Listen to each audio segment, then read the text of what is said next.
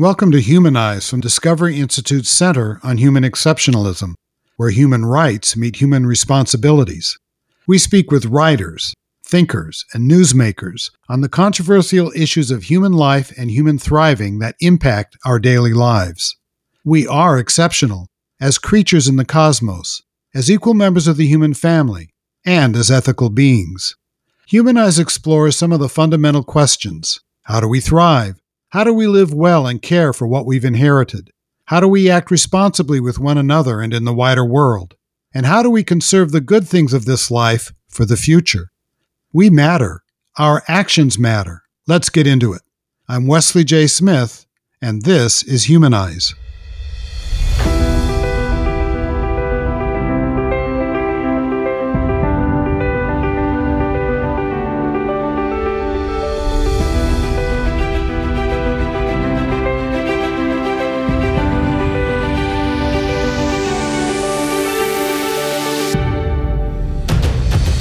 Criminal justice reform an issue affecting human dignity? Absolutely, according to my guest on this episode of Humanize. Lawyer Pat Nolan is Director Emeritus of the American Conservative Union Foundation's Nolan Center for Justice. Launched in 2014, the center informs and mobilizes public support for criminal justice reforms based on conservative principles and works with government officials to effectively implement those reforms. Nolan is one of the nation's most influential voices on criminal justice reform.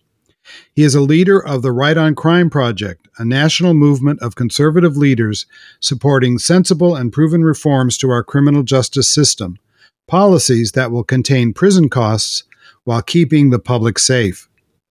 Previously, he served for 15 years in the California State Assembly, 4 of those as the Assembly Republican leader. He was a leader on crime issues at that time, particularly on behalf of victims' rights, and was one of the original sponsors of the Victims' Bill of Rights, Proposition 15, and was awarded the Victims Advocate Award by parents of murdered children. Nolan was targeted for prosecution for a campaign contribution he accepted, which turned out to be part of an FBI sting. He pleaded guilty to 1 count of racketeering and served 29 months in federal custody. That event changed his life and some of his attitudes. Before entering prison, a friend told him that, quote, "For centuries, Christians have left their day-to-day world, humbled themselves, done menial labor, prayed, and studied their faith. We call that a monastery. View this time as your monastic experience," close quote. Pat credits this friend with helping him enter prison in a frame of mind which allowed him to put the time to good use. Nolan is the author of When Prisoners Return, which describes the important role of the church in helping prisoners get back on their feet after they are released. He is a frequent expert witness at congressional hearings on important issues, such as prison work programs, juvenile justice, prison safety, offender reintegration, and religious freedom. He has lectured at many judicial conferences and legal conventions. His opinion pieces have appeared in numerous periodicals, including the Washington Post, the Los Angeles Times, the National Law Journal, National Review Online, and the Washington Times. He is a frequent guest on television and radio shows, including Fox News, Religion and Ethics, Newsweekly, Michael Reagan, and Sean Hannity. Pat, welcome to Humanize. Thank you, Wes. I've been looking forward to this. I've known you for some time, and one of the things that I find very interesting is that you were the Republican leader in the California Assembly, and at that time, and I'm from California, I remember you were a very tough law and order guy, and I was wondering what got you decided to be interested in politics in the first place? Yeah, I came from a good family where faith was central to our lives, and we were also told that part of our duty was to help improve the community, to be involved in political affairs. My mom told us, that in high school, her civics teacher had held up the U.S. Constitution and the Bible and said, "These are two documents. You have to understand both to understand the role of government in our lives and your role in the community." And that really stuck with me. And so I was really concerned about a lot that was going on in the state: high taxes, inefficient government, high crime, and the assembly seat that I lived in opened. I thought, well, I'll give it a shot. And it worked. You got Yeah. elected and rose through the ranks. Yeah. So why did you take on criminal justice, particularly victims' rights, at the time when you were in the assembly? Well, I grew up on Crunch Boulevard in LA, and it was a neighborhood in severe decline. It still is. And crime was rampant. Everybody in my family had been a victim of one crime or another. Buck Baker, who lived a few doors down, was shotgun coming out of early morning mass. My brother worked at Wright's drugstore and came back from a delivery to find them tied up and gagged. They'd been, hit by druggies to steal narcotics. Pretty fun, 11-year-old kid to then be called as a witness trial, and it affected our whole family. So I saw the deep wounds that crime had caused, and I was eager to try to make our community safer. That's very interesting. And in the course of your life, you've had various experiences which have affected your thinking. Let's put it that way. One of the things when I was researching your work that struck me is that you describe criminal justice reform, as a human dignity issue. A lot of people wouldn't think of it that way. Why do you consider that? First of all, we tend to define crime as law breaking. I think it's a better way to view it is victim harming, and human dignity of the victim and the offender are involved. By committing the crime, it's not just breaking a law, it's violating God's law. When Cain killed Abel, there was no statute against murder, but it broke God's heart. That's, in my opinion, the definition of sin. He killed another human being that God had created with love in his image. And in doing that, had sinned. And I think morality is at the center of it. But once an offender has been apprehended and given appropriate sanction, the way we treat them inside prison will impact a lot how they, what kind of neighbors they'll be when they get out. As Chuck Colson said, you can't treat people like animals for years and expect them to be good neighbors when they get out.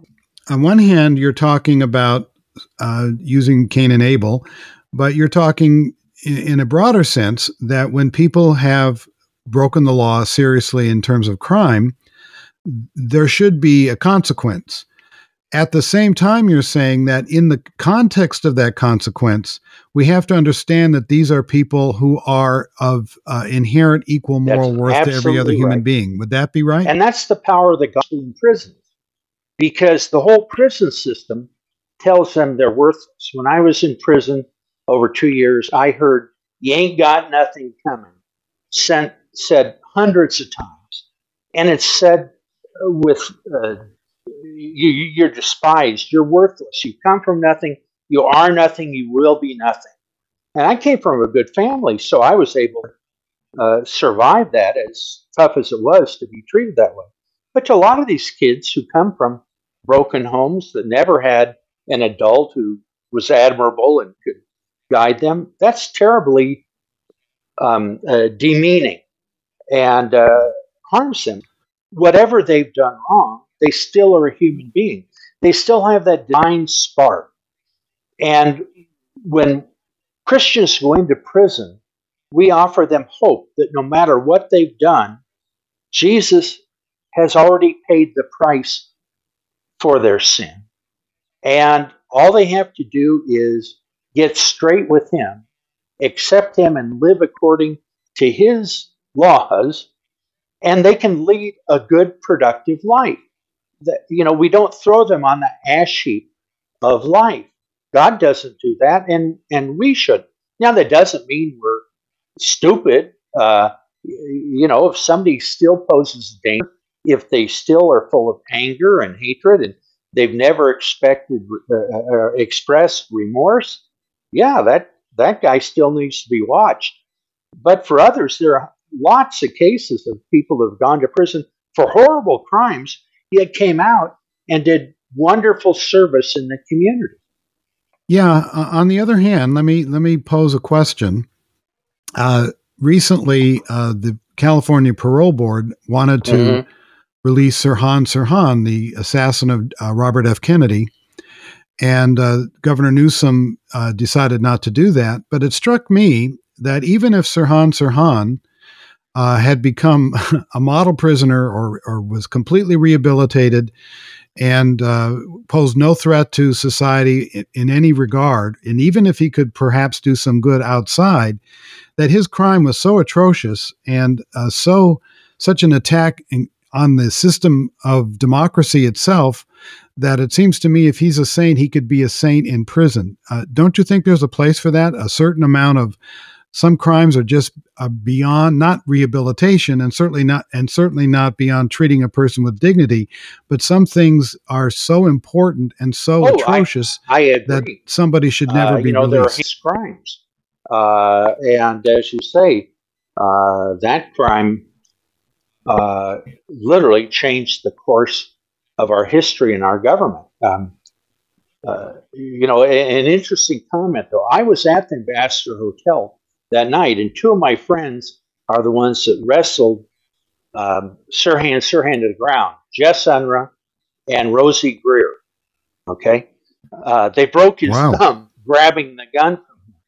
Right. An interesting thing, I went to the fountain in the foyer to the ballroom there at the Ambassador, and outside were hundreds of people on their knees saying the rosary. It was a very moving moment. That moment of tragedy, they were in prayer that Robert Kennedy's life would be saved by the doctors.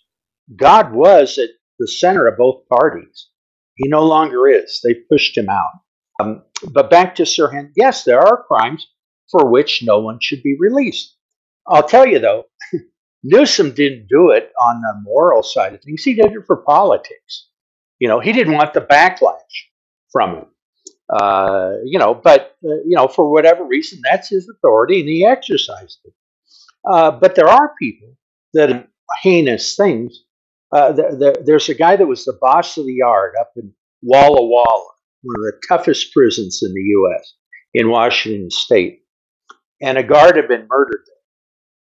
And in punishment, the prison locked all of the prisoners down, not just involved, everybody down. And for 6 weeks, they were in solitary confinement. The only water they had to drink was from their toilets. They brought one sack of green bologna sandwiches a day, and they were allowed a shower once a week when the cell doors were open, and they had to run a gauntlet, the guards beating them as they ran through the shower and back to their cell. If they slipped, the guards beat them even more, and in fact, one young inmate was sodomized with the baton. This was horrible, and word got out. A chaplain took a little tape. One of the inmates had taped while this gauntlet run was happening, and he gave it to a radio station. Chuck Colson heard about it, and he said, "I want to go out and visit Walla Walla." And he met, and the authorities said, "No, it's not too dangerous." He said, "No, I had promised to come out and do a Bible study, and I'm going to do it."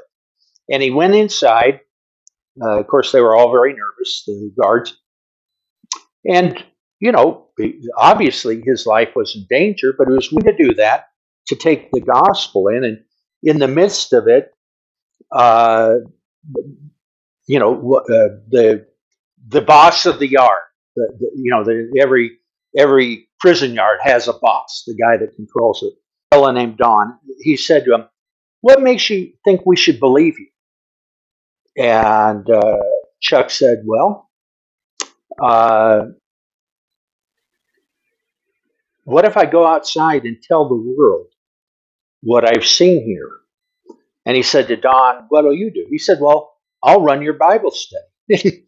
Chuck said, "What makes you think anybody's going to come?" And Don said, "If I tell them to come, they'll come." And he did lead those Bible studies. And Chuck walked outside the prison. The press was all waiting there. And that's when he said that profound statement. You can't treat people like animals and expect them to be good neighbors when they get out. And that was what when he, on the plane home, he turned to his aide, uh, Dan Van Ness, and said, "We've got to do something." The press said, "Well, are you going to work with the government to do something?" And Chuck said, "Yes." First, he had no idea what he would do. So he turned to Dan Van Ness and said, "Look, we got to keep this promise. You figure out how we're going to get involved in trying to make prisons a safer place and an atmosphere in which people can improve and leave prison better than they go in." And that was the beginning of Justice Fellowship. What is motivating you and motivated Chuck Colson is faith. And secondly, you are very insistent that even though somebody's been imprisoned, there are limitations. I mean, there is a minimal standard of care that people should receive. I mean, they've lost their freedom, but they haven't lost their human dignity. And when you treat somebody as less than human, that's how they act. Yes, that's exactly it. Oftentimes, as prisoners are dropped off at the bus station, the guard says to them, "See you in a few months." Think how defeating that would be as you've cleaned yourself up, you're ready to go home, you're worried about what's going to happen when you get home, and that's what you're told. "See you in a few months." You have no hope. Which can become a self-fulfilling prophecy. Absolutely. That's absolutely it. But let me just take the side of the prison guards for a second. They shouldn't say that. I totally agree with that. But you can see where some might become cynical because they have seen so many people who leave prison and then come back having done equally heinous or worse things. And they also are under tremendous stress, aren't they? Oh, sure. It's a terrible life. A friend of mine was a warden in Oklahoma for 24 years. And he said, "Pat, what kid grows up saying, 'Oh, when I grow up, I want to be a prison guard'?" He said, Nobody. It's a job we take. It's a job that's necessary, but it's not something you seek. However, there are good guards. A little story again, how God showed me all through this that his hand was on me. When I was getting into the camp, even though it was a labor camp, I had to go through the big house, sprayed with lice, disinfectant, and all my cavities thoroughly searched. And they held me there in this little concrete cell, waiting for me to be taken over from the prison to the camp. Normally, my counselor would have come to pick me up, but she was off that day, so they sent the guard on rotation. Just by happenstance, he was the one on. As they took me to the barbed wire fences, I had to step through 3 of those separate fences, and the officer held out his hand and said, "Hi, Officer Bernalzani." And I said, "Oh, hi, I'm Pat Nolan." He said, "Oh, I know who you are. My prayer group's been praying for you." There were 700 guards in that complex. He's the only one that would have said that. Yet, God's hand was on me saying, we've all watched prison movies. I didn't know what's in store for me. It's okay. I'm with you. I'm guiding you. Bernie was a great guard, and he quit because the other guards said he was consorting with the enemy. He was sympathizing with prisoners, and he was afraid they'd plant drugs or something in his locker to get him locked up too.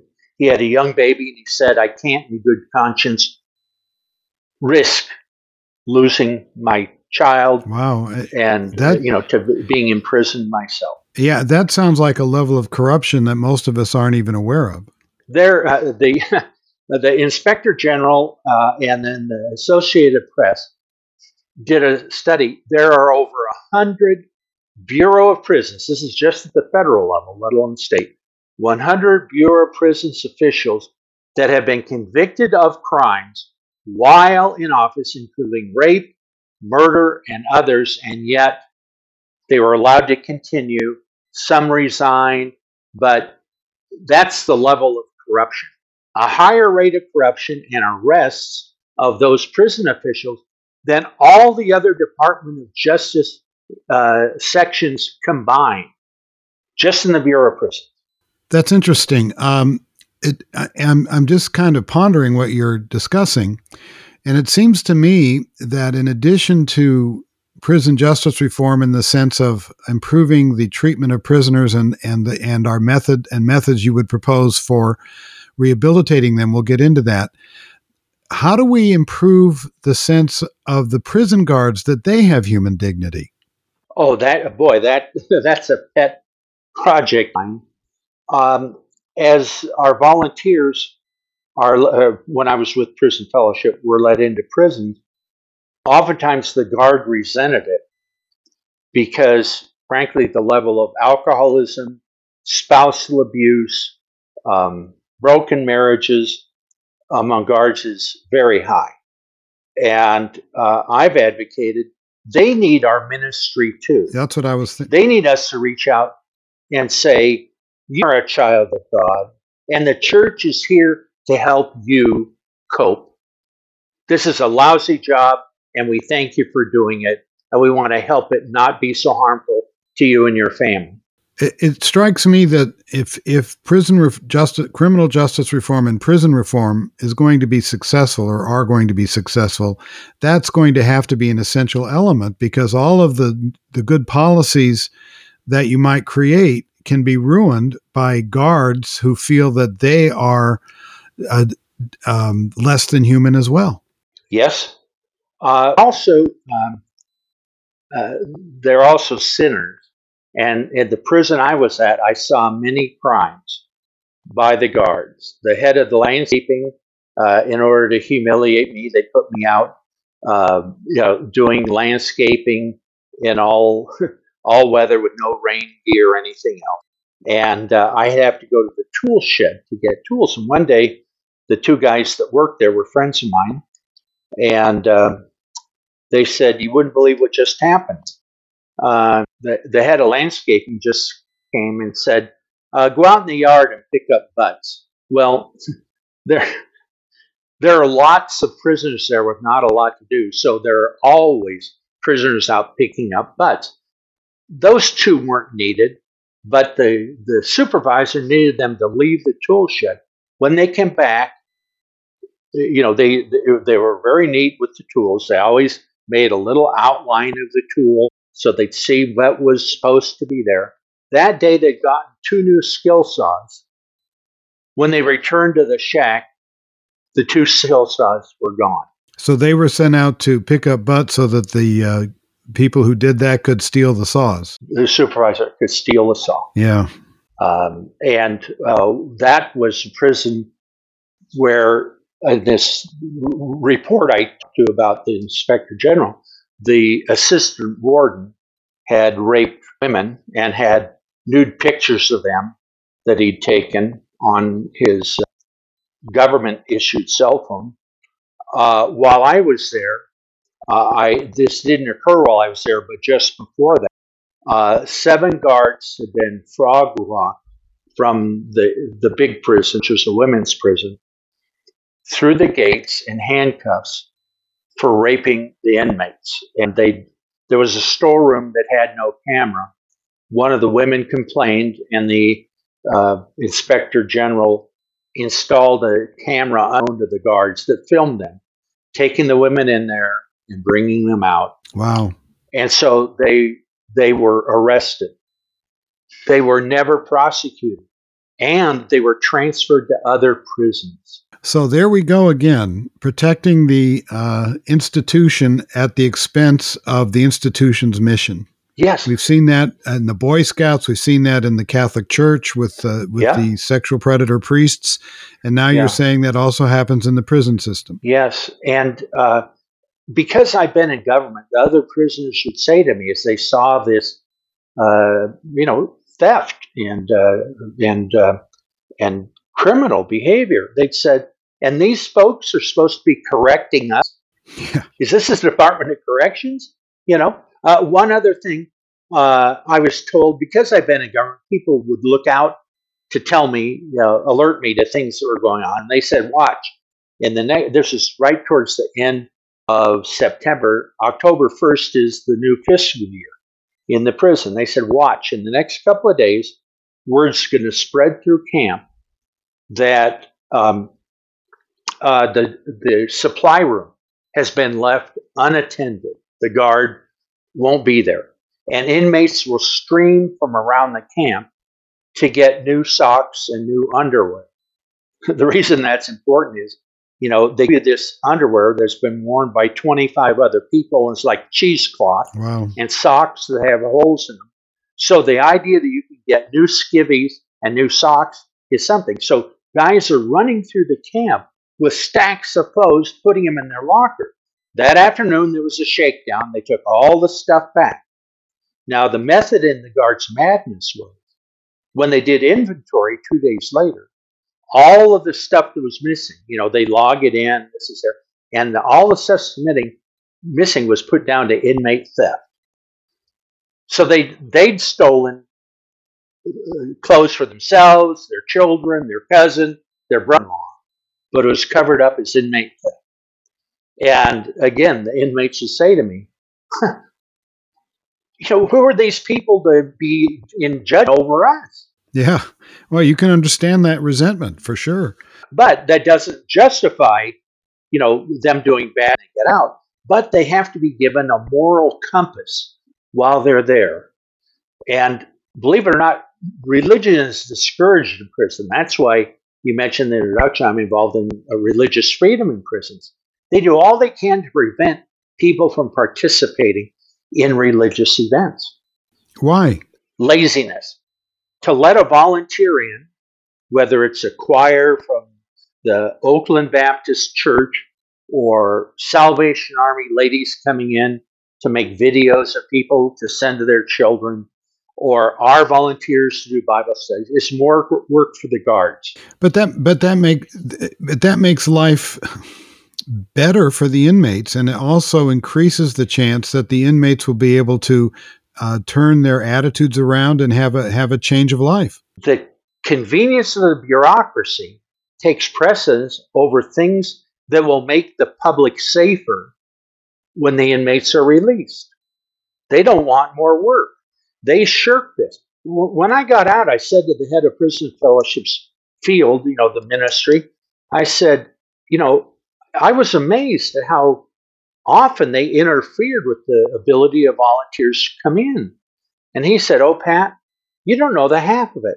Our volunteers don't think they've earned their stripes until they've driven hours to a prison, waited in the rain or the snow, and then be turned away on some made-up reason.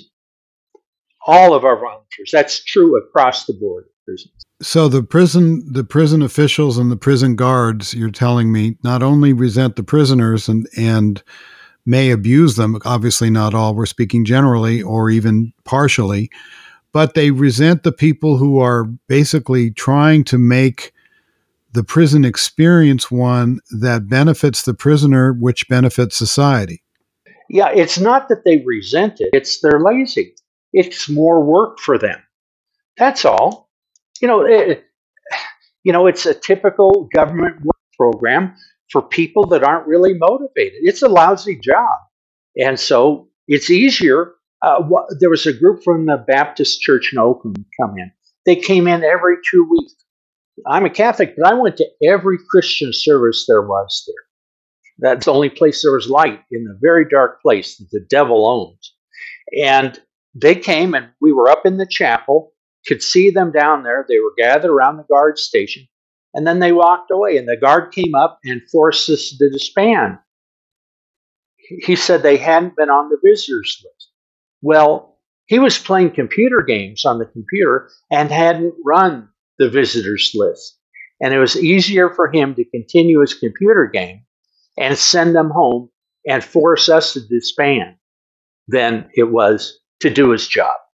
You go through this experience. You're in prison for a couple of years, and you come out, and obviously there was a change in your thinking because of how you had been treated and how you had seen your fellow prisoners treated.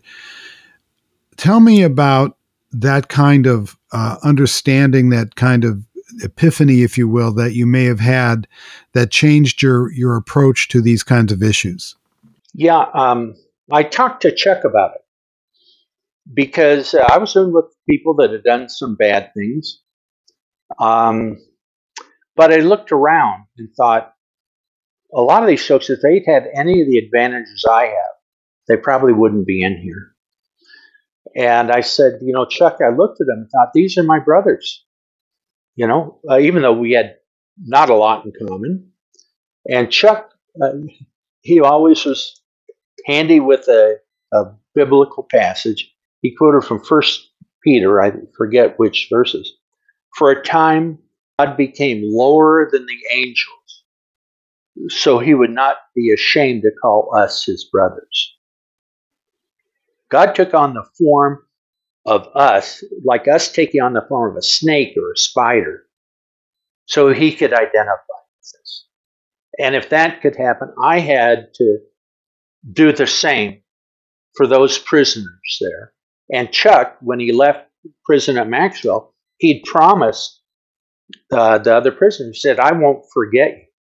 And when he got out, he didn't go back to practice law because he could have.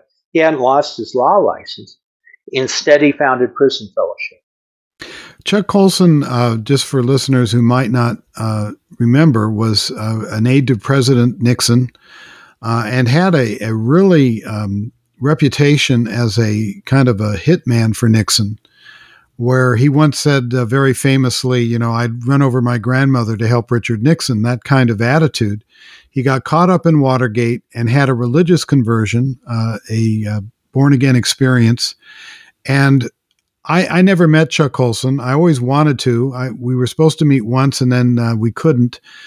But you could tell just from a distance the difference in his face from before his conversion to after. Before, there was always this kind of pinched look, almost an angry look. Afterward, he had almost a beatific look. Is that how you experienced Chuck Colson? Oh, and did you know him, by the way, did you know him before his conversion? No. Again, I won't go into all the details. It was the hand of God that brought us together, the most unlikely circumstances. And yet he sought me out in prison to hire me to come and head up Justice Fellowship. And he was like an older brother to me, a mentor in every sense. And absolutely, all my friends, the conservative friends in D.C. hated him because he was a mean, angry man and vicious. And when he started Prison Fellowship, they were all kind of skeptical. But his fidelity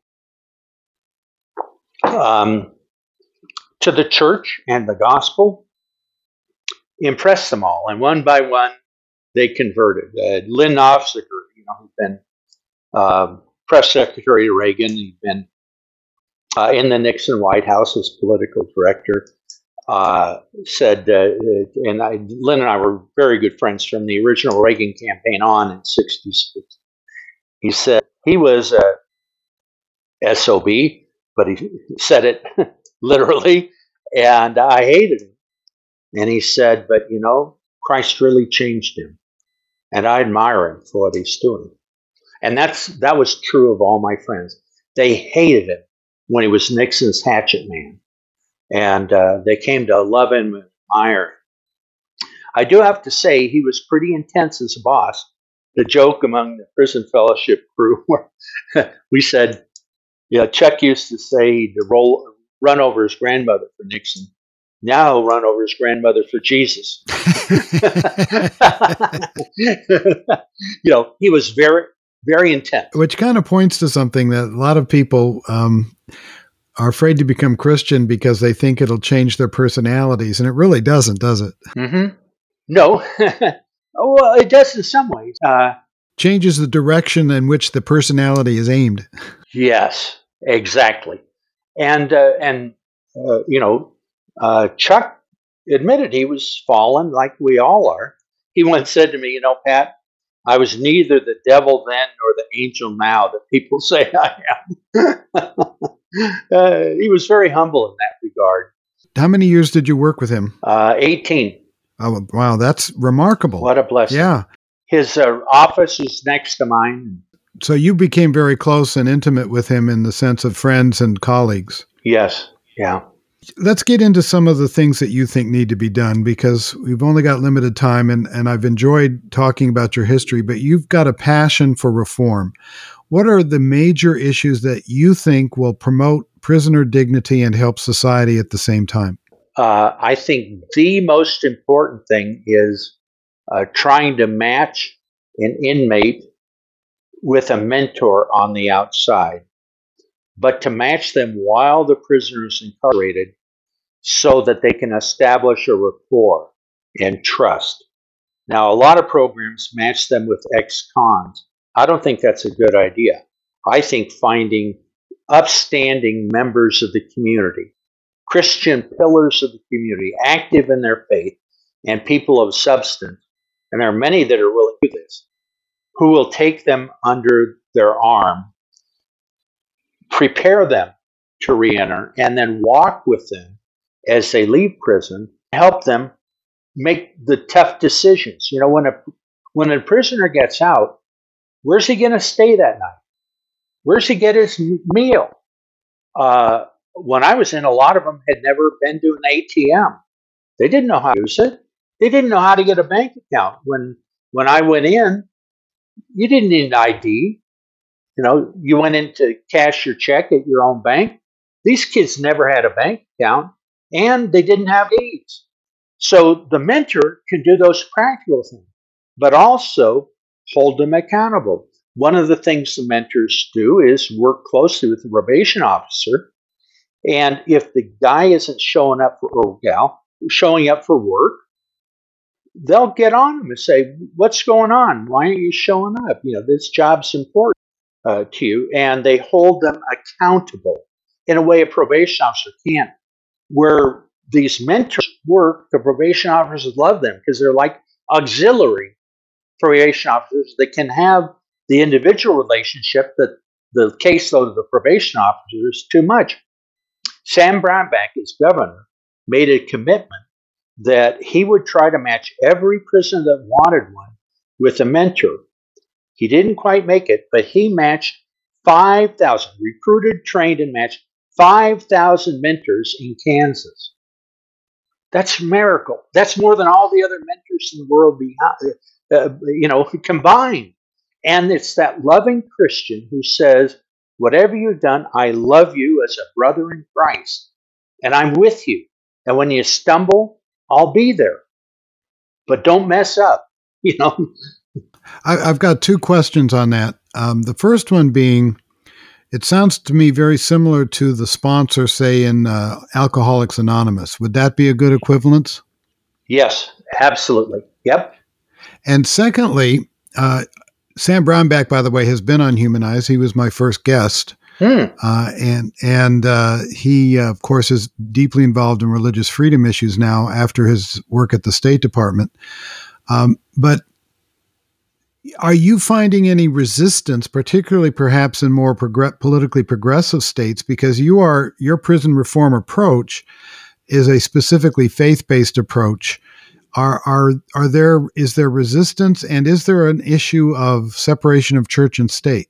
Well, number one, yes, there is resistance, and there's resistance in prison. To be a Christian is to be humble, and when you do wrong, you apologize and make amends. And in prison, that's viewed as a sissy religion. That's what they call it. A sissy religion. You're not tough. You ask forgiveness. When you make mistakes, you admit it. And that's very contrary to the prison culture. But within the political groups, there's resentment of Christianity. They want our volunteers, but they never want them to be able to mention Jesus. That's like saying, we're going to give you a BMW. We're not going to have a drivetrain. Yeah. That's the essence. And yet they fought us. The lefty groups fought against the first act that had bipartisan support and Trump signed. They fought against it because it acknowledged the role religious groups can play in changing prisoners. Not that everybody has to be Christian, but let them. But there's also resistance to bureaucracy. There's a rule in many prisons and still in the federal system called non-fraternization. It says if somebody's been a volunteer with the prisoner inside, they can have no contact with them when they get out. You talk about a stupid policy. You deny the guy or gal the chance to have this friend that helped them stay clean on the outside. Yet the bureaucracy does it, and they claim, they're afraid that there will be scheming and they'll be taken advantage of. We trained all our volunteers to say, look, you're not their doctor, you're not their lawyer, you're not their bank account, and in all years, we haven't had our volunteers taken advantage of by an inmate, but that's the excuse they use. In reality, they think if there aren't these mentors, there will be more work for probation officers. You're getting more probation officers hired. That's very depressing. Let's get back to what happened in Kansas, where you did have complete cooperation of the governor and the state, at least during the time when Sam Brownback was governor there. What was the success rate of the program? I've got to check with Sam, but while he was still governor, the recidivism rate dropped dramatically of those that had a mentor and stayed in touch with them. One of the problems was some of them dumped their mentors when they got out. They stood between them and freedom in their eyes. But the vast majority of them stayed with the program, and recidivism dropped. I have to get numbers. That's a very good question, and I'll have to follow through on that. The program, though, is purely voluntary, right? I mean, no prisoner is forced to deal with this. Absolutely. No prisoner was forced. So they would know that the mentor would be part of the issue when they signed up for the program. Yep. And of course, some prisoners are going to say, as we all know, well, gee, this will get me out quicker. I'll sign up and then I'll dump it, right? Yeah. Well, one thing is it didn't let them out quicker. We don't advocate that. There's nothing cut off their sentence for this. I see. They don't get any brownie points. They're treated like anybody else. But there was a mentor and mentee that I brought to Washington with Chuck to talk to senators and congressmen. Sam Brownback was in the audience of the members. There were 5 senators and 5 congressmen having breakfast, and they were fascinated. It was supposed to be an hour. They spent an hour and 45 minutes with us, and the mentor and mentee, the prisoner was a big, handsome black guy. He'd been a running back, handsome as all get out, strong as an ox. And his mentor was this tiny little man with a handlebar mustache and a bow tie and a fedora. And Mark Souder, who's a congressman from Indiana, said, what if hadn't been allowed to meet him until after you got out? Because a lot of prisons say, well, they can have a mentor outside, but not inside. And the inmate said, well, I would have seen this little man with his Quaker Oats smile, and I would have blown right past him because he stood between me and fun, women, drugs, liquor. He said it was only by him coming into the prison, he said for the first several months, they would meet every week. For the first several months, I thought, what's he getting up on me? Every adult in his life had always taken advantage of him. And he thought, what's this funny little white guy doing? Why is he doing this? And he said after 3 months, I finally realized he was truthful when he said, I'm here because I love you and I want you to succeed.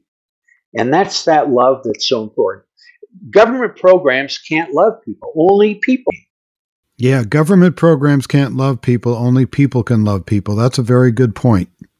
You brought up the First Step Act, which was signed by President Trump during his administration. What were and you were part of that process of getting that through. What are the most important elements of the First Step Act that you think are promoting human dignity of prisoners? First, it says they have a future, and that while they're in prison, they should have programs available to them to help them create a future for themselves. They should have job training, jobs that actually exist, cleaning the hallways and doing landscaping. Well, you can get a job doing those as a janitor or a landscaper. There's not too much of a demand for that. And besides that, if they try to get into business themselves with a record, they have a hard time getting loans. So preparing for jobs that actually exist, trying to link them with employers that are willing to hire somebody with a record, to give them programs to help them get their GED. A lot of them never get their GED. And make sure they're literate and numerate. One of my friends, as a service to the prisoners, would read letters from their loved ones because they were illiterate. And he said one time this guy got a letter from his girlfriend, and Jeff started reading and said, put your hands over yours. I don't want you to hear what she's saying. But, teach, how do you get a job when you can't read or do numbers, So send them out prepared, but also give them credit. And that's what the Baptist Act does, is for credit for religious programming. Up until then, you got credit for all these other activities, but anything religious, no. You didn't get credit for it. Drug treatment programs based on the Bible are much more successful than those based just on secularism. You mentioned AA before. That's totally based on Christian principles. All the friends of Bill know. Now, he calls it a higher power because he wants to involve religions, but it's totally based on Christian principles of accepting responsibility, asking for forgiveness, making amends. And those are the drug programs that are most effective. So giving access to that, and then saying if you keep your nose clean, and again, if you are for a violent or a sexual offense, if you keep your nose clean, we'll give you a little time off your sentence so you can get reestablished back with your family sooner. And it's worked fabulously well. Thousands of prisoners have been released early on the First Step Act, and there have only been a couple of cases where they committed some heinous crime after they were released. And so how is society improved, if that's even the point, by being more, what shall we say, merciful and caring about prisoners? Well, first of all, if they can't get a job when they get out, boy, it's tempting to get back in with the bad crowd. Secondly, a lot of prisoners are afraid, those that convert and become Christians, they're afraid they won't be accepted in church. They have a lot of tattoos, they have missing teeth. And so, again, with mentors, if the mentor invites them to church, prepares the congregation, hey, I'm bringing Joe, who I've been mentoring, he's going to be here. They're welcomed in church rather than being looked at askance. They're a part of that. Those are healthy activities. John DiIulio said the last two institutions to leave the inner city are liquor stores and the church. they're good and evil. Not that liquor is terrible, but liquor stores are a place where gambling, prostitution, drugs, alcoholism take place. Churches are places of healthy activity. So if we can get the guys to go into the church and volunteer there, be part of the fabric of that family, it's so much healthier. They're tender shoots that we're replanting in society. Isn't it better they be in the soil of the church rather than a store? So having them in church, having them having a job and paying taxes and supporting their children and wife or girlfriend, that's really important. That's a positive for society. So when somebody has a sense of their own dignity, they'll act in that fashion. Oh, absolutely. Yeah, not everyone will, but frankly, I'd say they don't have a good sense of dignity. But, that somehow we failed them or they failed. But yes, if we can give people a sense of dignity, the fact that they're a child of God and what he wants for them is good and positive, and if they keep the nose clean, they can live a good, healthy, productive life. That's ennobling. Yeah, I see that. One of the issues I've seen you address that I don't see many others address is prison rape. Now, often that's a joke made, okay, he's going to go and guess what he's going to get. But you see it completely differently. You see it as a profound problem with regard to treating prisoners in a humane way and in terms of their future. Explain that a bit. Yeah, that's a horrible problem. And for years, prisons denied it happened. But under President Bush, and with the support of Jeff Sessions and Ted Kennedy, we got legislation passed to try to set standards to hold the prison accountable for the safety of the prisons from sexual assault. It's said by many social scientists and medical doctors, rape is not a sexual crime. It's about dominance. You're dominating another. And to have someone go into prison and be subjected to repeated rapes over and over again, and sometimes by the prison officials themselves, there are dozens of examples I can give you. Think how demeaning that their whole sense of worth shrivels at that. One lady, Marilyn Shirley in Texas, she and her husband ran an auto repair shop, and one of the customers said he couldn't pay his bill, and he gave her some cocaine to pay the bill. And she was arrested for that. And when she tried to sell it to get the money that he owed her.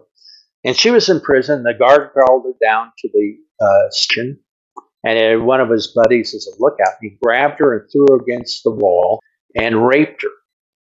And she said she can still smell him and hear his voice as he said to her, grabbing the hank of hair and shoving her against the wall as he raped her.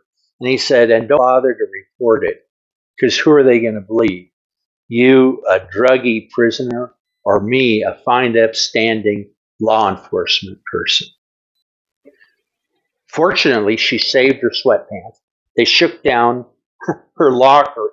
They figured something was there, but she hid it well. And when the day she was released, she went into the assistant warden's office and threw it down. They got the semen was still, they got DNA from it, and the guy got prosecuted and arrested, but only because she'd hidden that evidence. But that's what went on. I think, and she still suffers from this. I just talked to her. Her husband just died. This sweet little lady. She said to him, "I'm a grandmother. Why are you doing this to me?" But it was poor. He could dominate her. And that's true whether it's prisoners raping or staff raping. The estimates are that 10% of prisoners, people held in jails and prisons, are raped every year. 10%. And this is men and especially if they're men and women. Absolutely. And raped by men and women guards. So how do you fix that? First of all, you treat it as a crime scene. And it takes leadership. The warden has to say, not on my watch. I will not tolerate rape here. But the problem is a lot of wardens are lazy and they essentially turn the inside of the prison over to the gangs. And wardens' careers are made and broken if there's an escape or a riot. And so they make deals with the prison gang, the boss of the yard, like Don was. They make deals that you let them know if there's an escape plan or a riot going to happen, and you get to run the show. So the gangs run the inside of the prison and rape people. There's an example. I don't know if we have time for it, but a young kid lit a trash bin on fire, and his mother took him down and turned him in to be arrested. She had no idea he'd be sent to prison for that. This teenage boy, handsome young boy, as he enters the prison, they're yelling, "Fresh fish, fresh fish." And the white power gang had made a deal with the black power gang and the guards that he would be put in the black section where he was raped repeatedly for 2 weeks. And then he was moved to the white power section where his brain was filled with hate, with absolute hate. Oh, so the white power gang was recruiting him by having him abused by African American people. Right. And his head was, and when he left prison, finally, he took the first black man he came to, tied a chain around him, and dragged him to his death. Oh, that's terrible. The famous case in Texas that really? Everybody talked about. Yes. But nobody connected it back to the rapes. But his head had been so filled with hate from being so viciously raped and beaten, and then his head filled with this awful hate for black people, that he did that. And that doesn't excuse what he did, but it sure as heck explains why. And how can we have a system that allows that to happen, that tolerates it? One guy went to the warden to complain about being raped and said, "Well, the choice is you, fight or F. You choose." What I'm hearing, and I'm not conversant with this issue much at all, we need a higher level of professionalism from the people who run the prisons. Yes, especially from wardens. One of the suggestions we have is grade wardens for promotion and increases in pay on the recidivism rate of the inmates that get out. Now, of course, there are different levels of security and danger. They can be graded like that. And one of the things we had in the Prison Rape Elimination Act, but which isn't being done, is grade the wardens and invite the three have done the best job eliminating prison rape, and the three with the worst record, invite them to Congress to testify and explain, the first, how they were able to cut down on prison rape or eliminate it, and the others explain why they couldn't when these other wardens had. Hold them accountable for it. That's very interesting. That brings up an interesting issue and an important one. Do you believe that the criminal justice system and prisons in particular are systematically racist? No, I think the impact is racially divided. Nobody can go into prison. Chuck and I talked about this and see the great number of black and brown people out of proportion. But I don't think the system itself is racist. I think a combination of factors. Number one, poor people can't afford attorneys. And I admire the public defenders, but they're overworked terribly, their caseload. They have no money to hire experts or to track down misses. And oftentimes, the first time they meet their client is when they meet them in court. And the easiest thing to do is cop a plea. And they tell them, "Oh, this is your only hope, otherwise you're going to get much longer." That's terrible. It's a terrible situation. Again, it's not the fault of the public defenders, but we need to boost the public defenders so they have the resources. One of the kids I was in with hadn't been involved in a crime. He had several witnesses that could testify he wasn't even there. It came time, he was in the courtroom, the public defender showed up, and he had looked at the audience and he said, "What, where are the witnesses?" He said, "Oh, I haven't had a chance to contact." In frustration, he turned to his mother, who was in the audience, and said, "Mom, you got to call them. They got to get down here." He hadn't subpoenaed them, anything. She dug through her purse, getting quarters, went out calling them, trying to get them there in time. He got sent up the river. Talk about an inadequate defense.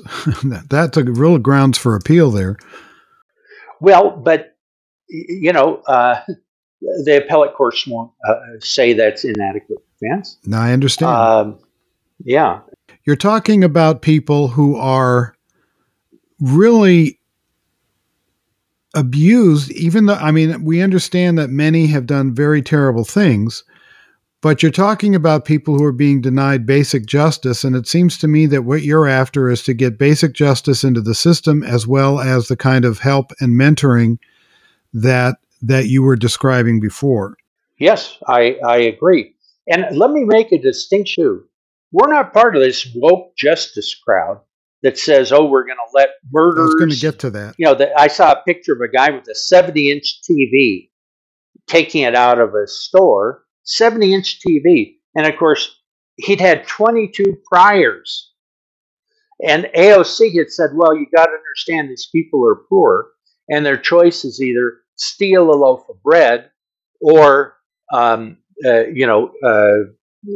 a crime and or starve, steal." And I said, "This guy must have an awfully large family, because that TV can buy a lot of bread." And those other 22 thefts he made, that's the type of nonsense. That's not what we're part of. We totally disagree with that. There's the kind of justice reform that you're referring to, the First Step Act, the mentoring, the laws against prison rape and so forth, treating prisoners with dignity.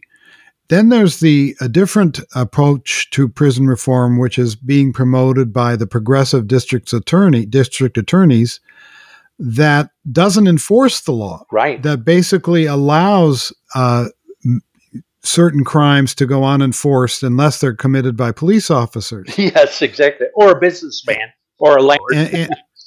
And that's leading to a tremendous increase in crime in places like New York and Los Angeles and so forth, and a great deal of loss of morale for police officers who won't even bother to arrest people anymore because they know they'll soon be out. You were talking about that, but I wanted to focus a little more our listeners' thoughts on the differences between what you're talking about in terms of criminal justice reform and prison reform and the more progressive approach, which seems to basically focus on enforcement.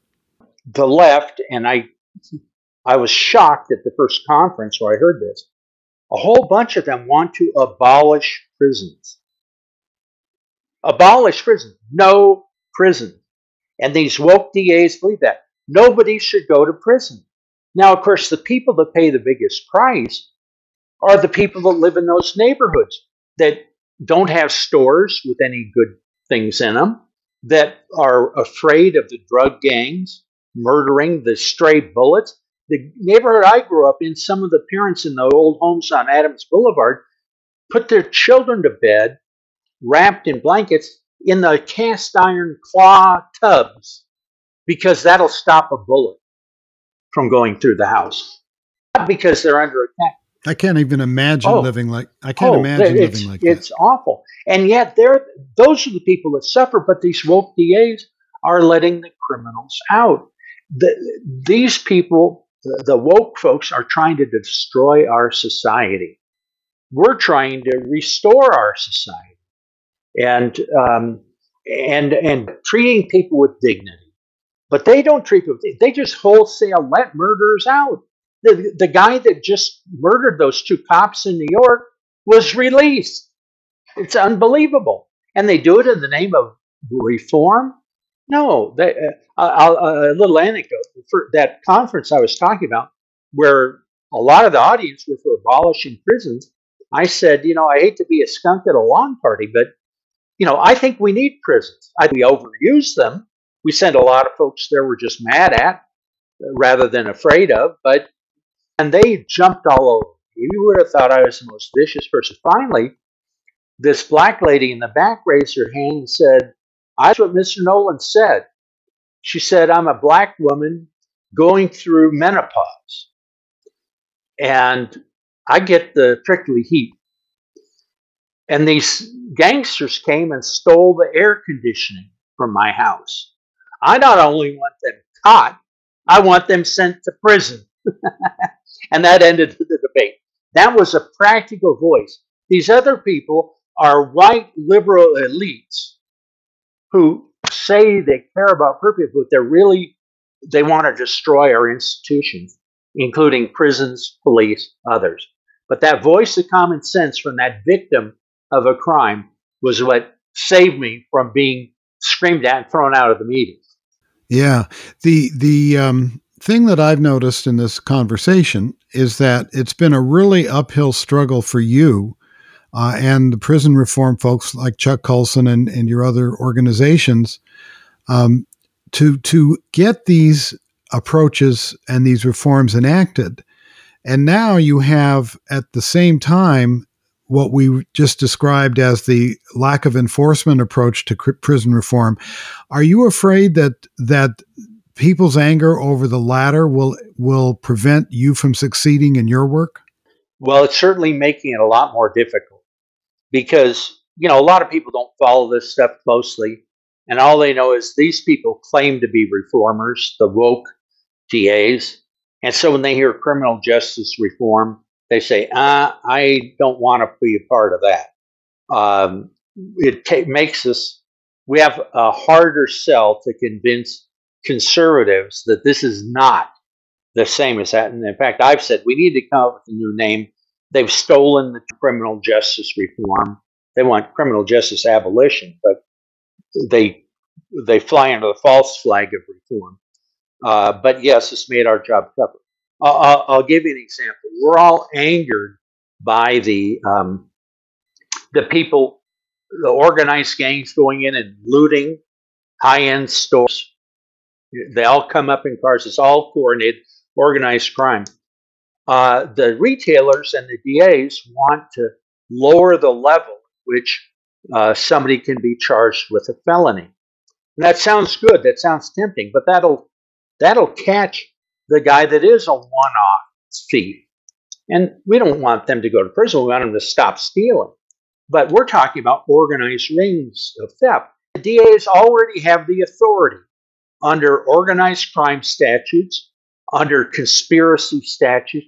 They can charge these gangs and they can go after Mr. Big. But it's easier just to complain and say, well, we'll go after the one-off shoplifter, and they need to do their job. And I'm working on an op-ed right now to say they have the authority. Let's use it. Let's stop these gangs that are pilfering the stores.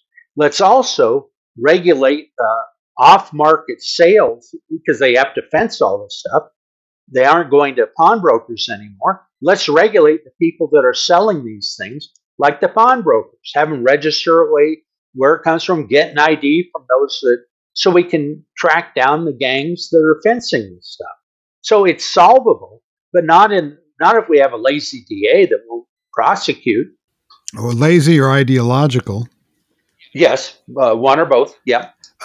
This is a issue that I hear often from political liberals, and I think it's a question that needs to be answered. We have more people in prison in the United States than in any other Western country. In fact, of many Western countries combined. What is it about our country, do you think, that leads to such a criminal problem? And why do we have so many people in prison where other societies don't? And other societies, that imprison fewer people are not experiencing the kind of implosion that we're seeing in these progressive cities.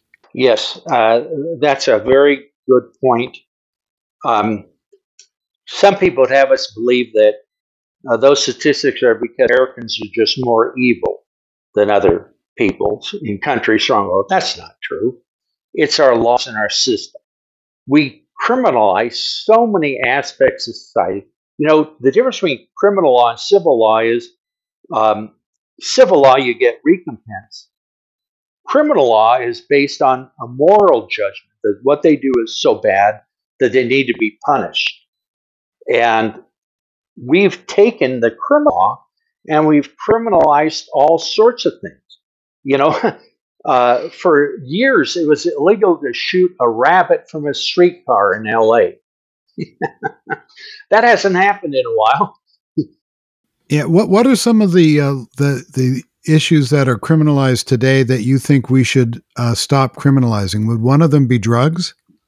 First of all, I make a distinction between drug dealers on the street and the large dealers. We've failed at stopping street sales. It's the people that bring it in across state lines and across international borders to go after. But most of the people prosecuted the kid on the street, and he's reported within hours of being arrested. You know, they're the small fish. Why are we spending time on them? We need to go after the dealers, but that's more work. That's harder.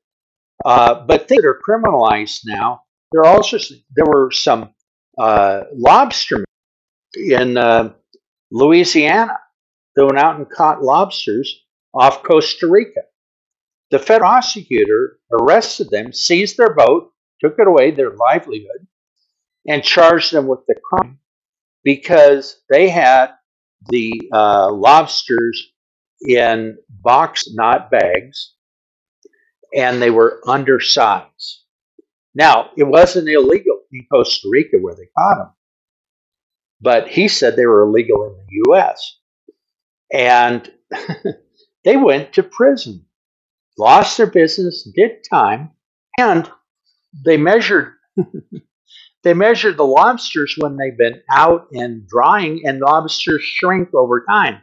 So there's no evidence that they were really undersized, and whether they're packaged in a cardboard box or a bag is not a big deal.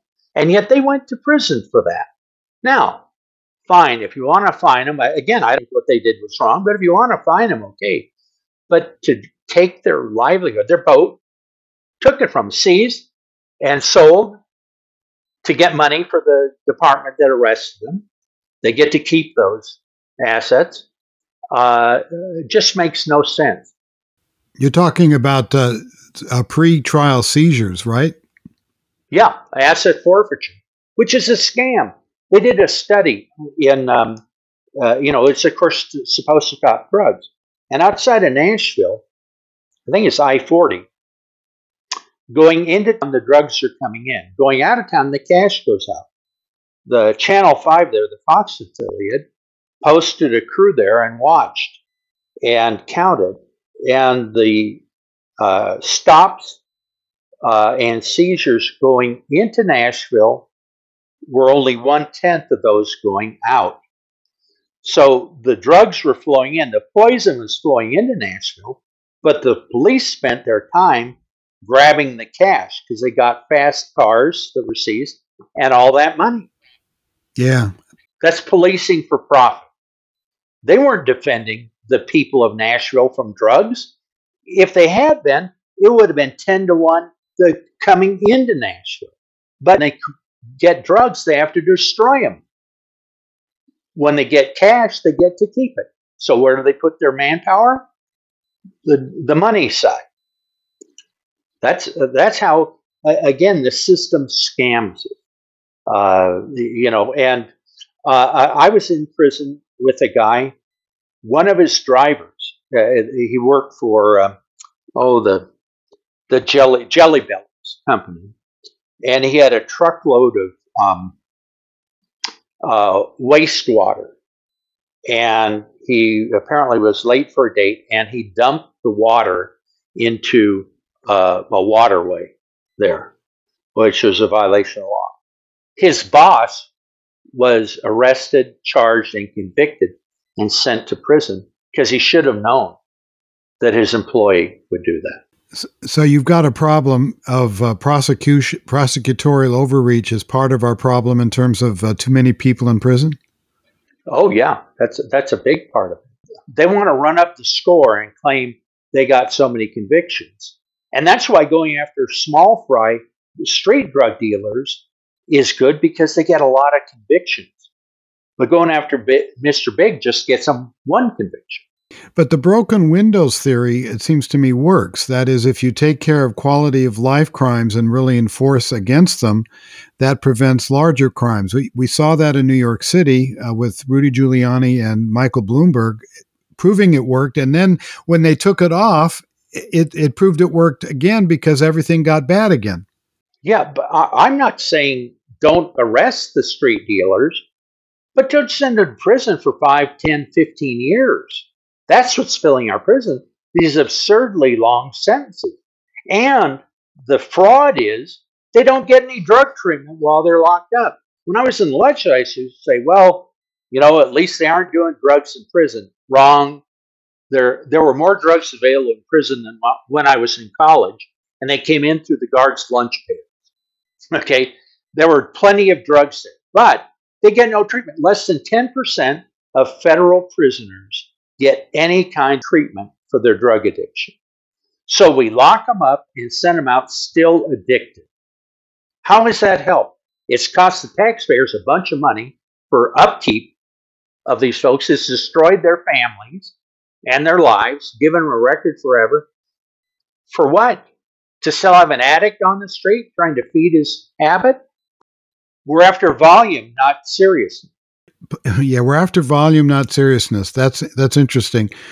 We also, the little guy doesn't have the ability to turn a dime that the bigger guys do. So sometimes you see the bosses get less time than the henchmen. That's an excellent point, Wes. That's exactly it. The theory is that they get the little guy and he'll rat up the chain. The problem is, if you rat up the chain, you die. Okay, that's just a fact. You're gone. Okay, they know where you are.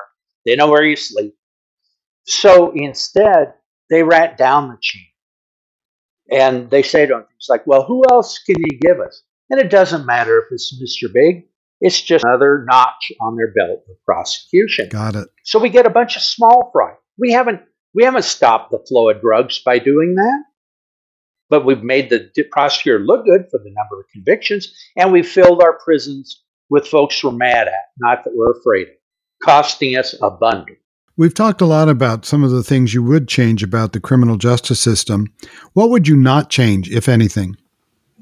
Well, I would really want the speedy trial, which is, it's honored in the breach. Today, almost nobody gets a speedy trial.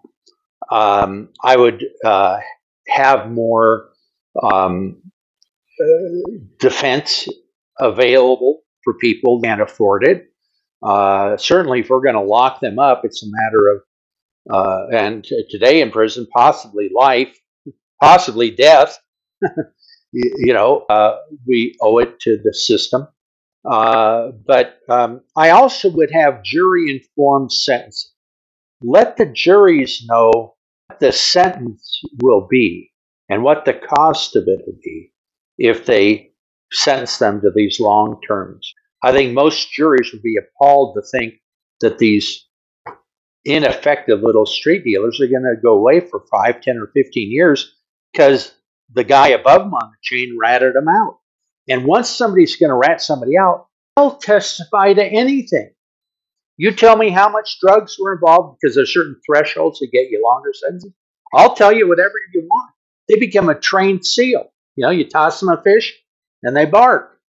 Alan Dershowitz says these paid informants not only sing but compose. Yeah, that's interesting. Is there something in the system that you think works that you wouldn't change? Well, for people like Sirhan, for this kid that murdered the students in Michigan, yeah, I'd have good, strong prisons for them. I wouldn't debase them. I would try to get them straight with God.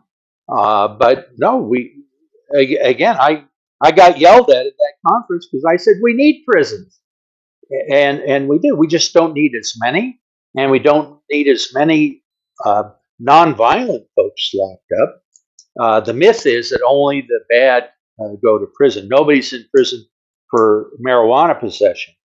That's just flat false. The way a judge told me, the way that happens, somebody does a crime, let's say robbery, burglary, whatever. While they're out, they get caught with a marijuana cigarette. They're violated on parole and sent them back to prison for the entire time of their sentence. So they fill the prisons, even though they had smoked a little grass. That's not a good resource. Steve Alm is now the DA in Hawaii. He was the federal prosecutor there. He was the judge there. I love him. He has Project Hope. And he says, you get caught violating parole, you come and you're arrested, you're brought to me right then. Wherever you are, you're brought to me right then. And I tell you, we take these rules seriously. And so that you start taking it seriously, you're going to in jail, but not for weeks or months, 24 hours. Then you're brought back and says, now, we're serious. We take these rules seriously. We don't care if you agree with them, like them. You're going to stay clean. Well, if they do it again, they're held 48 hours and then a week. After that, yeah, they go up the river to the big house. What they found is that there are 69% fewer rearrests, 69% fewer dirty drug tests, 60% fewer missed appointments with their PO. And of course, they miss because they know they're dirty. About 2/3 reduction in the repeat offenders. Why? Because you have a judge that says, I'm serious about this. But he doesn't send them away for years. He gets their attention, calls them up short, and says, you keep this up, you're going away. And he hasn't had to do that very often, but he did. When folks continued to scoff at the laws, they went away. He wasn't afraid to send them there. It sounds like, and we have to close here, but that you're talking about a system that's very personal, that treats these prisoners as individuals, and that includes mercy along with punishment. That's a difficult road to hoe in terms of being able to go there, because so many people look with disdain on people who've committed crimes. Yeah, but one of the few upsides of all the people we've arrested, I think it's like over 100 million Americans have convictions on their record. That's a lot. People know people that they're close to, a son, a daughter, dad, a cousin that's done hard time, and they know. So there's a lot more support for these. But you're right, it's more personal. A great judge here in Arizona became presiding judge by the hand of God, a great Christian man. He called the entire staff together and said, from this day forward, we will no longer process files. We will deal justice one person at a time. What a great vision. It's not an assembly line moving through. Each person judged and evaluated and sentenced based on themselves, and giving them an opportunity then to change what they are. That's I'll end with this. It's in Isaiah. God says, my people will live in peaceful communities and secure homes and tranquil places of rest. That's what he wants. Peace, security, tranquility. That's to be yearned for, whether one's religious or not. Yes, that's exactly right. He speaks of the human heart and the condition. And our system, we need to work with and try to make it nearer to that vision God has for our community. And if we fall short, that should always be our vision, not a machine that just keeps processing people through. What next for Pat Nolan? I'm going to die with my boots on. Just, one of the things we're working on is, believe it or not, several prison systems still shackle mothers during their pregnancy. That's abominable. It's barbaric. They don't provide the women with sanitary products. So we're working on legislation to do that. Yeah, we cannot treat people that way. I totally agree with you. Well, Pat, it's been a very interesting, if depressing, discussion. I'd love to talk to you some more about your ideas and what's going forward. And thank you very much for being on Humanize. Oh, it's terrific. Thank you very much, Wes. Thanks for listening to Humanize from Discovery Institute's Center on Human Exceptionalism, where human rights meet human responsibilities. Discover all the good work of the Center on Human Exceptionalism by visiting discovery.org/human. We can only do this work, speaking on behalf of human life, human thriving, and our exceptional place in this world and our cosmos, with your support. We invite you to make a one-time gift today and to consider starting a monthly gift to support the Center on Human Exceptionalism and this show. Wherever you're listening to Humanize, please take a moment to rate and review the show. You matter. Your actions matter. Be bold, be exceptional, and be back soon.